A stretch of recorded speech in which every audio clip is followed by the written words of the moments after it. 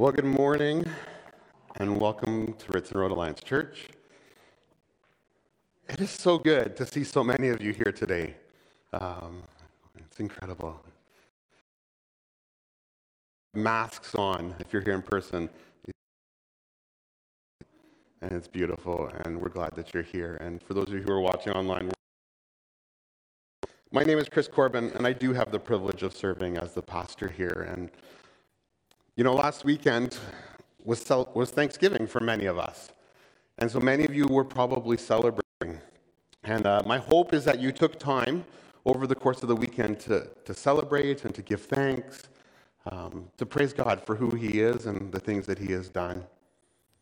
And as I was thinking about that and, constantly thinking about the things that we're thankful for, one of the things I'm thankful for is you. We are so incredibly thankful and grateful that we get to walk alongside of you and journey with you, to be a family together. And so we know that you guys continue to support us as a church and as a family, as a body of Christ. You come alongside, you faithfully pray and give.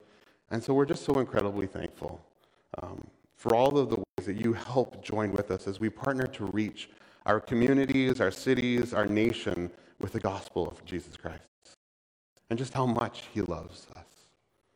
And so, a difference. Your prayers are making a difference, and so thank you. From the bottom of my heart, and from the staff and the board of elders here at the church, we are thankful for you.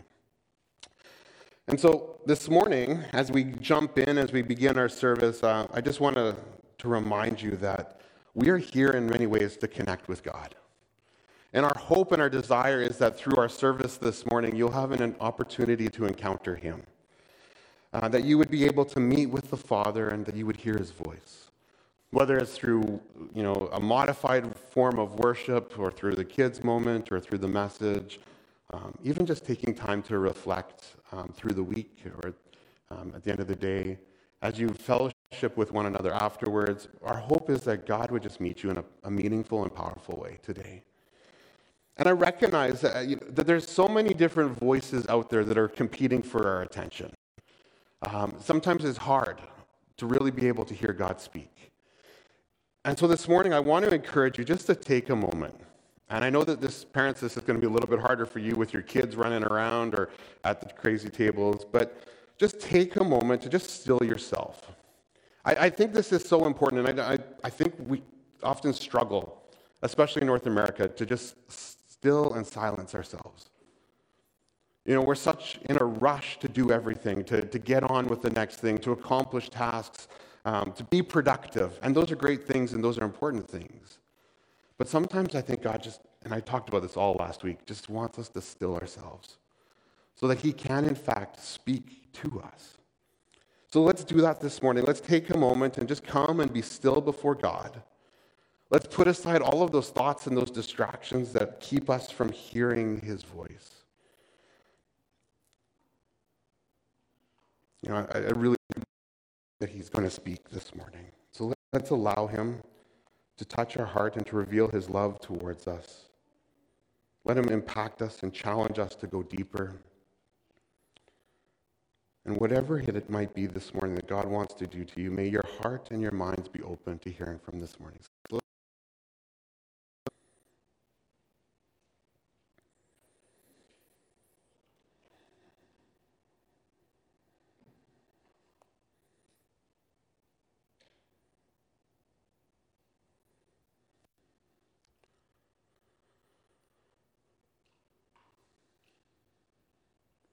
So Holy Spirit, as we still our hearts, as we still our minds, we invite you to come and to fill this place and to fill our hearts, our minds, our bodies, and our souls. Would you speak to us this morning? Would you fill us and lead us towards the love of the Father? Would you reveal Jesus to us this morning and His heart towards us? And may we be led into your presence, O God our Father, that we would know your deep love for us, your mercy and your grace extended to us,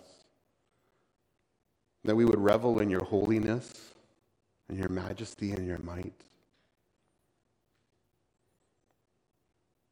and that we would see you, we would hear you, and we would be moved towards you this morning. So we give you this service, we give you our hearts, we give you our minds, we give you our thoughts, and we ask you to come, to be present among us. I pray this.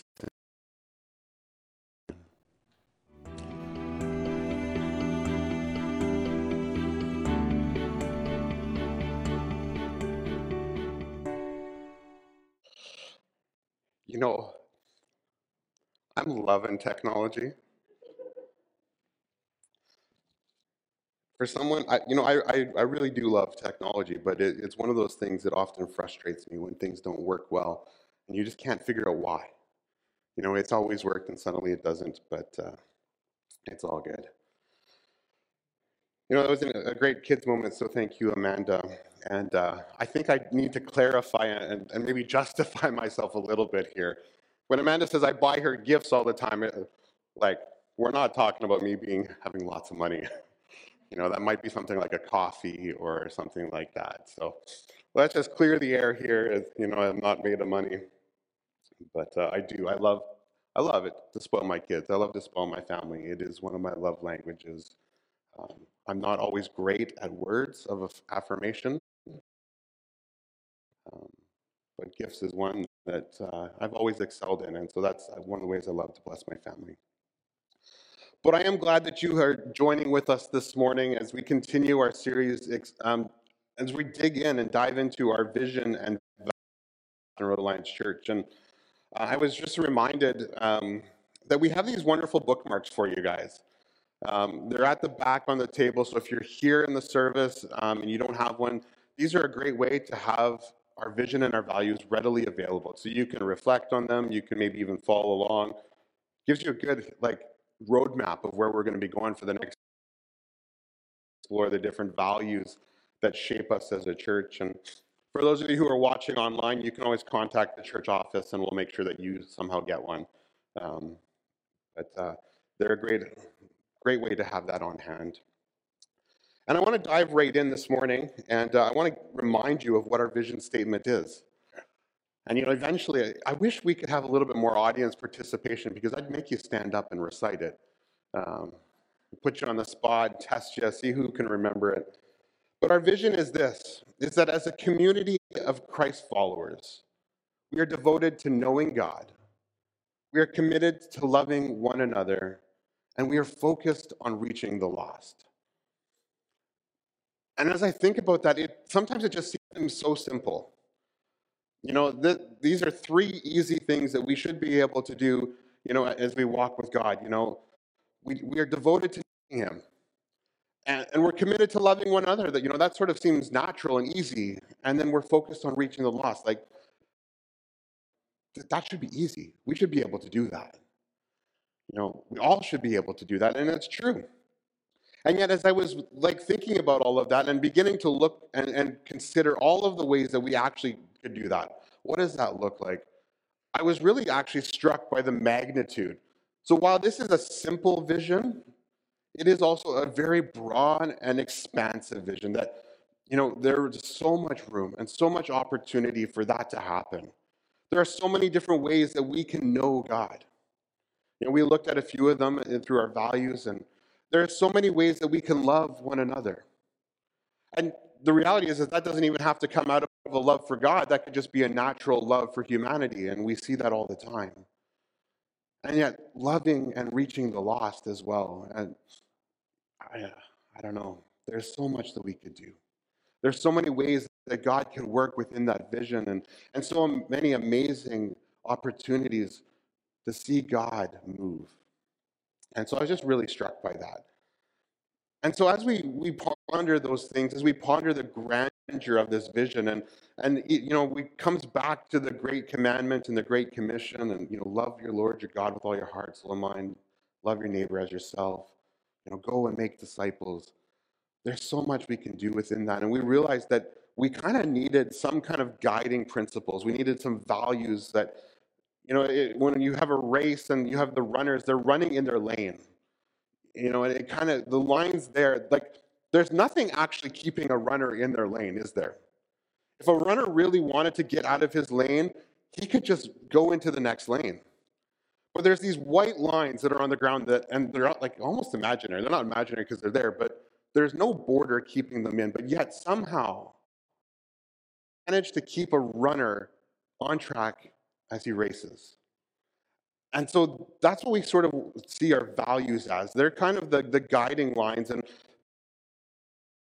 they're not going to like bump up against them and like, oh, we didn't do that, or they manifest and keep ourselves in. But they're the guidelines that keep us focused. They keep us on track, unlike my sermon right at the moment as I babble. But that's what we want them to do. And so we've established 9 core values that we see as keeping us on track and keeping us uniquely focused on the mission that God has given Ritson Road Alliance Church. And we've been digging into them. For the past few weeks, we were exploring what does it look like to be devoted to knowing God? And not just devoted, because anyone can be devoted. We want to be passionately devoted to knowing Him. And so the values that we explored were first and foremost that we'd be Christ-centered and Spirit-empowered. We looked at this idea of being biblically based, and what does that mean? That we are foundationally rooted in the Scriptures, and that we will be people of prayer. Ever people who are praying, expecting that God will answer. And this morning, I want to actually begin to shift our focus from being devoted to knowing God to this idea of being deeply committed to loving one another. And I shift that flows out of our relationship with God. And 1 John 4:7 says this. It says, "Dear friends, love one another, for love comes from God. And everyone who loves has been born of God and knows God." And I love the way that that is so perfectly captured, because first and foremost, we need to start with our love and our knowledge of God. We need to, because that is the demonstration, that is the model that shows us how we can love one another. And then as we recognize, as we come to know who He is, as we encounter Him, as we have the relationship with Him, the more we grasp His love for us, then we cannot help, and I'm convinced of this, we cannot help but begin to develop and pour out a love for one another. It flows from Him through us to one another. John actually goes on a little bit later to say, "Dear friends, since God loved us, we also ought to love one another." And this I'm convinced of. Loving God, it produces this love that we need to love one another. And so as we consider this, what does it look like for us to love one another, to be committed to this? And so one of the values that we think will help us to be, to love one another, to be deeply committed to, is that we will be family-oriented. As a church, we want to seek to provide opportunities for people to experience significant relationships that encourage spiritual growth. As I think about it, like many of our other values, our culture and our personal experiences often shape how we view them or understand them. So depending on where you come from, your view of the Scriptures will vary. People who come from the Middle East have a very high regard for a holy book. You would never put your Bible on the floor. And so our culture and our upbringing, our families of origin, they all shape it. So family is no different. This understanding of who our families are and what does it mean to be family-oriented are shaped by our upbringings, our cultures, our families of origin. Sometimes for the good, sometimes for the not so good. For some, family is viewed like a straitjacket or a prison. I don't know what your experience growing up was, but for some it was restricting and repressive. And so there was this desire to get out from your family as soon as possible. I know I have friends who, like, at 16 years of age, my friend Pete, he got out of his house. He just couldn't live with his family anymore. He needed his freedom. He needed to live his own life. For others, family is the most important we'll possibly hold. It's something that is to be cherished and upheld and celebrated. Everything happens within the context of family. And then there are all of us who, I don't know where you fall, may fall somewhere in between. Maybe you have moments where you're like, I just need to get away from my family. And I think we all have that, even if we cherish our family. But we fall in the spectrum, depending on how we were raised and our experiences. And so it's important for you to kind of have an understanding of where we're coming from, where I'm coming from when I church will be family-oriented. And I want to start by saying this, that I believe family is important. All throughout the scriptures, we actually see references to family, do we not? I think you could sit down and you can think about them. You would have an understanding of them. But we see throughout the scriptures where God gives commands to families. In Deuteronomy chapter 6, we read this. It says, love the Lord your God with all your heart, with all your soul, with all your strength. These commandments that I give you today are to be on your heart. Impress them on your children. Talk about them when you sit at home and when you walk along the road, when you lie down, when you get up. Tie them as symbols on your hands and bind them on your foreheads. God is giving these instructions to parents to teach their children. This is how you're supposed to raise your kids to know me and to continue to pass on your love for the Lord. Throughout Scripture, we also see instructions on how the family should relate to one another. In the book of Ephesians, we hear Paul saying things like, husbands, love your wives, just as Christ loved the church. We see him saying, children, obey your parents in the Lord. We also see things like, Father, do not exasperate your children. I've been known to do those things on time to time. So we see these instructions. We see the value of family. We see the promise come through family, through the lineage of Abraham. This is who God was. And then, of course, throughout Scripture, we are told that those who put their faith and trust in Jesus are members of the family of God, just as Amanda reminded us this morning. That when you know Jesus, you are adopted into a larger family. Ephesians 2:19 tells us, you are no longer foreigners or strangers, but you are fellow citizens with God's people and members of his household. Or Romans 8:16, which says, the Spirit himself testifies that we are God's children. Family is important to God. But what does this mean when we talk about being family-oriented? How do we live that out in the context of Ritson Road Alliance Church? I mean, we can certainly dive into those things. What does that look like for the husband to love the bride? What does it look like for wives to submit, and all of those kind of things? And we can extrapolate, we can apply those to what does that look like for us as individuals. But I think that there's a variety of ways that the church can be family-oriented. And we can dig into all sorts of them. But I really want to highlight kind of 3 areas that I think are really important, at least for me.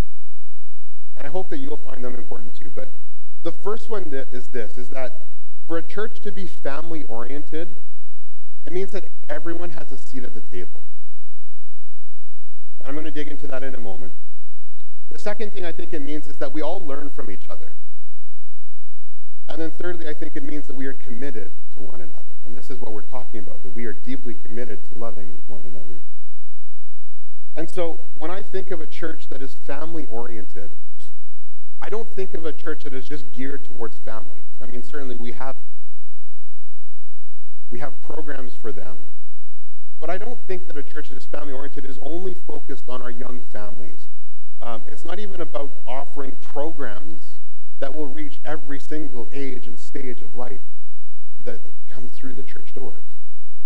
It's great when we can offer those programs. It's great when we can offer things that help raise our kids and meet the needs of every single generation. And we strive to do that. But rather, I see the church that is family oriented as a place where everyone comes together and everyone has a seat at the table. So whether you are newborn or 101, single or married, or grandkids or no kids, it's a place where every generation, every social class find a place they can find a seat at the table. I feel like this is exemplified in Galatians chapter 3, where Paul says this. He says, "So in Christ Jesus, you are all children of God through faith. For all of you were baptized into Christ, have clothed yourself with Christ. There is neither Jew nor Gentile, nor slave nor free. There is neither male nor female, for you are all one in Christ Jesus. If you belong to Christ, you are then Abraham's seeds and heirs according to the promise." And I think this is just such a beautiful picture of what it means to be family. There's no differentiation between people. We are all one. Each one of us belongs. And I love that. And I think that's sometimes really hard for us to wrap. And there's stories throughout Scripture that talk about this, that relate to it, that it doesn't matter if you've been for 5 minutes or 45 years. We all belong to the same Jesus, same Creator, the same Author, the same Father who loves us. I think part of the way I think I can exemplify this, and I can picture this for you guys, is having just celebrated Thanksgiving. I don't know what your Thanksgiving celebrations look like, but take a moment and to think about them. Think about some of the best Thanksgiving dinners you've been a part of, or celebrations, or maybe it could be Christmas or birthday parties. But I want you to specifically think about meal times. What does that look like? When you think about like those moments of big celebration, what does the meal look like?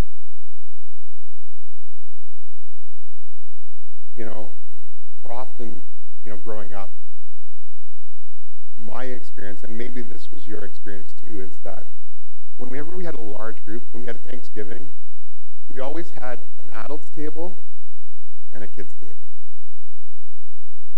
And this is not to judge or to shame or that for any reason, but I think this is sort of a picture that we have of the church as well. And so we give the kids their own table so that they can make noise, they can have fun together, and they're off separated so that the adults can sit and visit. The adults can do the important talk and conversation without the distraction of the kids. And the big table is just for the grown-ups. And I want to contrast that with what dinners look like at the house of friends of ours. Their names are Brian and Michelle, and Brian and Michelle, they love to host big gatherings. They do it multiple times a year. They have huge gatherings for Thanksgiving, and at Christmas time they have like this open house. And one of the things that I love about their gatherings is that everyone is there together. So they have a huge house, they have big space. They could easily have an adults table and a kids table. They could separate different groups. But at Brian and Michelle's house, there is no kids table. There is no adults table. Everybody is hanging out with everyone. So you might be sitting in the living room, and sitting on the couch, you'll have a couple of kids who are eating and a couple of adults, and they're not even the parents of those kids. They're just sitting. They're getting to know the kids. They're spending time with them. In the dining room, you have the table, and at the dining room table, there's families intermixed. There might be a mom feeding her kid, and then there's grandparents sitting around together. There's people wandering from room to room, just interacting with one another. Everybody is there, and everyone is invited into the space, and they're all equal. They are welcome at the table. There's freedom to be with one another. And that's what I think the church that is family-oriented looks like. Certainly there's times where, in those big moments at Brian and Michelle's house, the kids will all disappear and they'll all head down to the basement to play together. I think that's natural. There's no differentiating between them. And I think the same is true for us as a church. Do we see ourselves as those who are invited to the table. Whether we are young or old, single or married, do we have love? Are we heard? And I think that's important as we continue to move, love one another, is that we acknowledge that that is who we are. The second thing I think of when I think of a church that is family-oriented is a place where generations learn from one another. And I think this is tied to this idea of having a seat at the table. But generations come to learn from one another. We seek to grow and we seek to challenge and encourage each other. The Barna Group, they're a research-based company that's based out of California, and all what they do is basically research and how faith and so how does the church and how does our society work and interplay with a ton of studies. And in fact, I actually worked with David Kinnaman a number of years ago before they started putting out these studies on a conference. But why are the millennial generation leaving? But they also explored why the millennial generations that were stayed. Now, I'm at the very end of this generation, so I get to speak somewhat with it in terms of this context, but I am also not quite a millennial. So when I'm speaking to you guys who are younger, let's just know that. But one of the things that they said for those who were choosing to stay, the younger generations, why they were staying in churches, was that the most positive church experiences they had were relational. And it wasn't just that they were any kind of relationship. In fact, it wasn't just that they were segregated into their groups. It was that they had intergenerational relationships. That was listed as one of the top reasons why young families, young people remained in communities. There was an interconnection between the generations. They felt like they had a seat at the table. They felt like people who would speak into their lives and whose lives that they could also speak into. And so this was huge. This is important. The church. David Kinnaman, the president of Barna, said this in one of the reports, and I think this one was from 2013, so it's a little bit dated, but he says this: cultivating intergenerational relationships is one of the most important ways in which effective faith communities are developing flourishing faith in both young and old in many churches. This means changing the metaphor from simply passing the baton to the next generation to a more functional biblical picture of a body that is the entire community of faith across the entire lifespan working together to fulfill God's purposes. I want you to just take a moment to think on that. There is value in passing on our faith. But if we want to see flourishing communities of faith, we need the whole body. We need to learn from one another. And I see this idea of the entire community together beautifully depicted in the Psalms. In Psalm 145, we read this: "Great is the Lord, most worthy of praise. His greatness no one can fathom." Once again, we're knowing God, we're loving him. The psalmist commends your works to another. They tell of your mighty acts. One generation commending the works of another. It's not just one generation passing them down.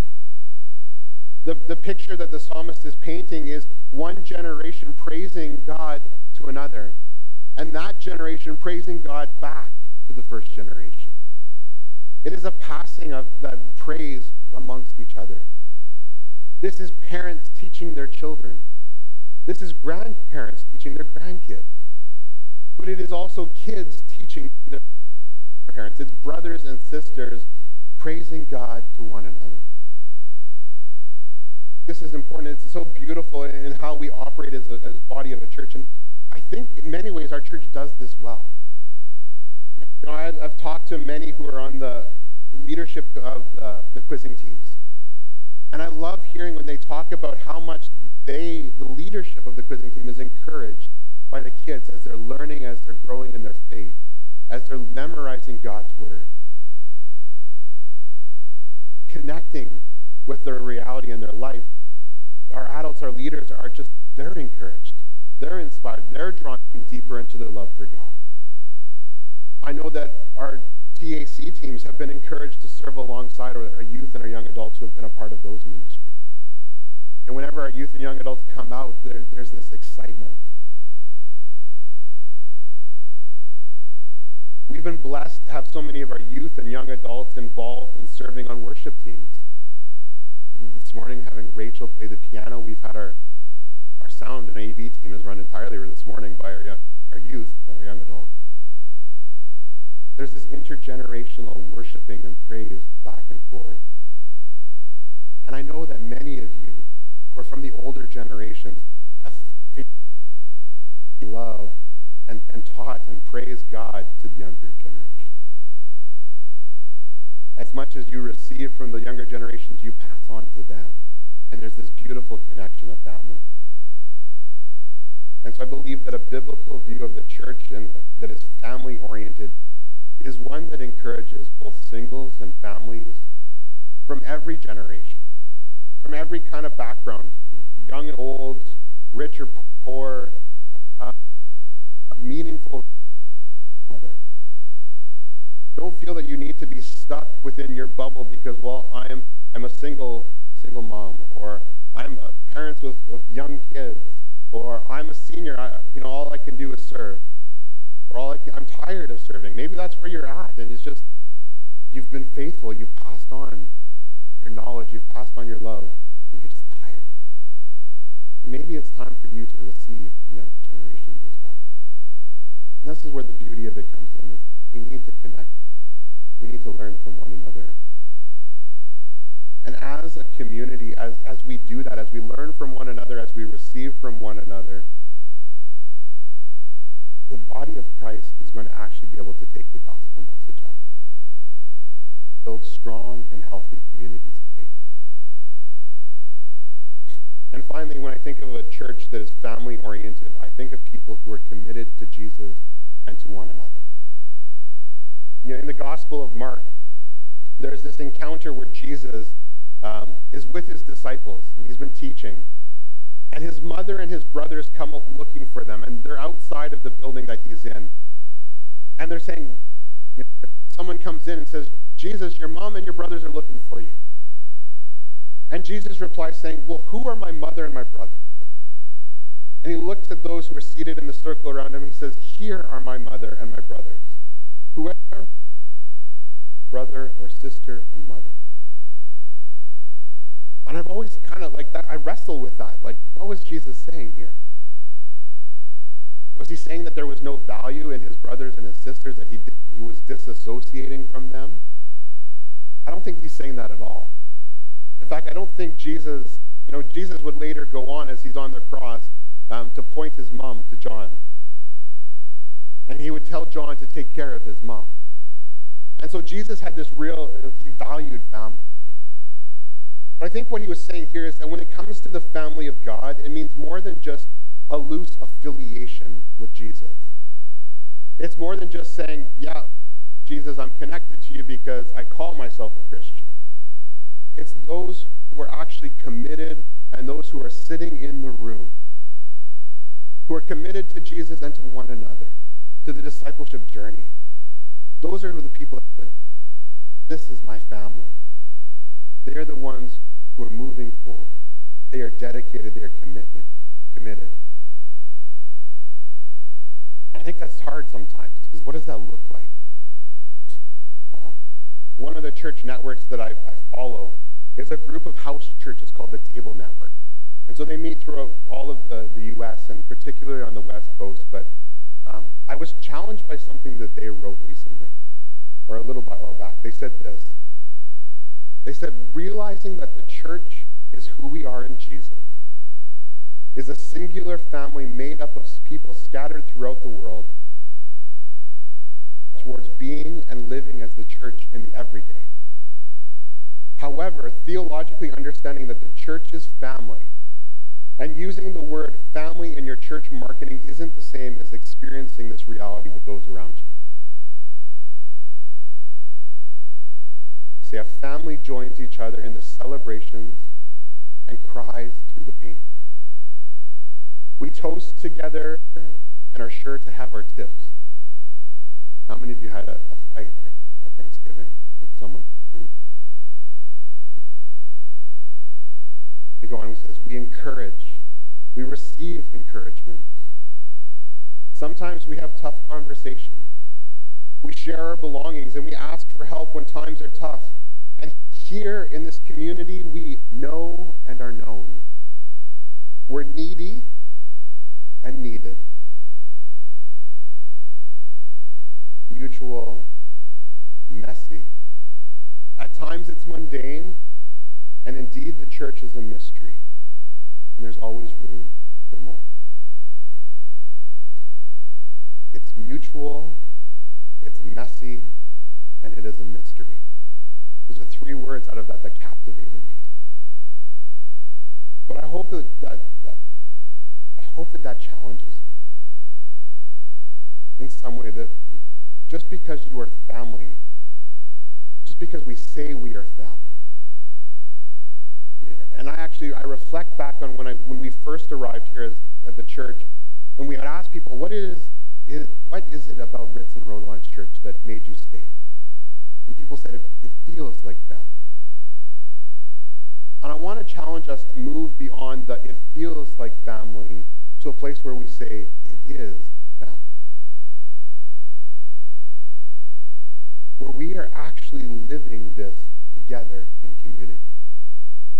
It's really easy to show up on Sunday and then to worship and to receive and then just to walk out the doors and never have connected with one another.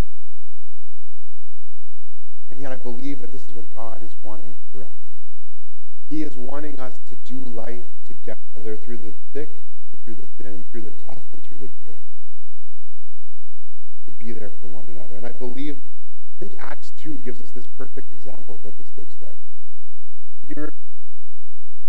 It's after Pentecost when Peter has gotten up and he's given this declaration of the gospel of Jesus. And the first Christians and the early church starts to gather together, and it says all the believers were together and had everything in common.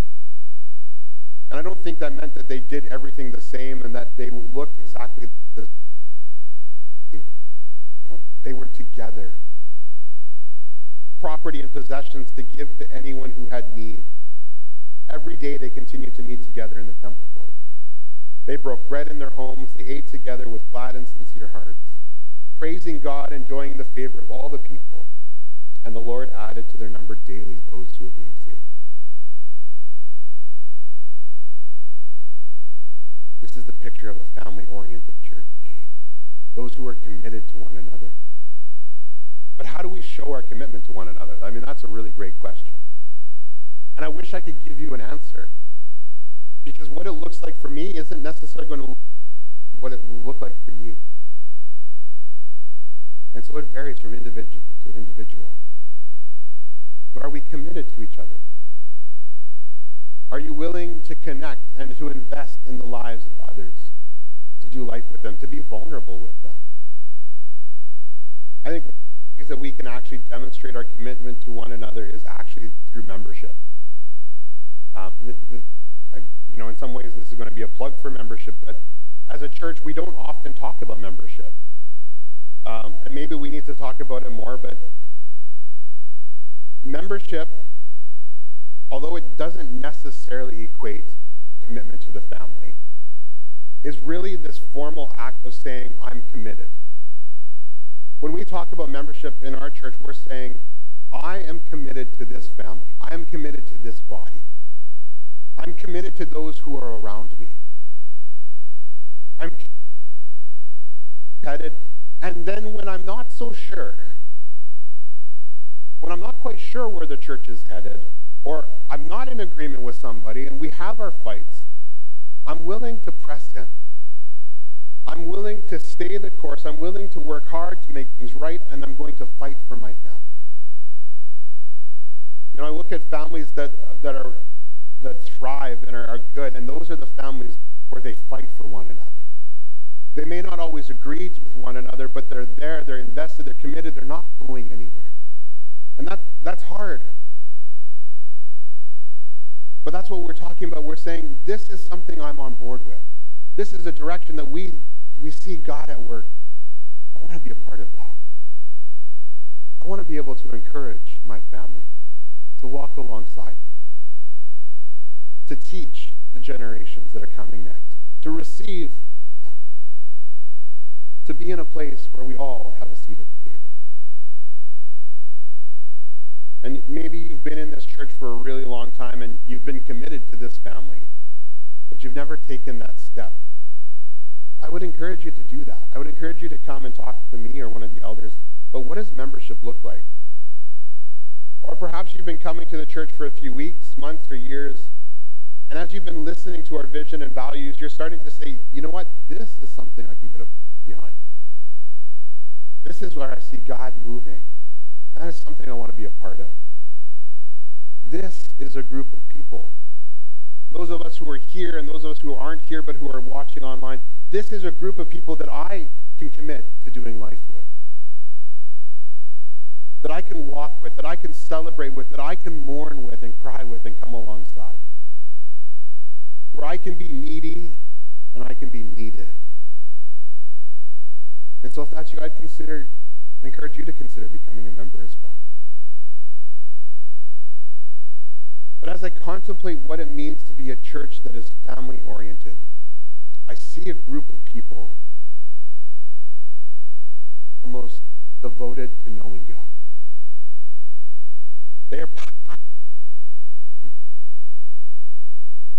They are spending time with Him. They are experiencing Him in their daily lives. They are encountering Him not just in their theology, but in the everyday.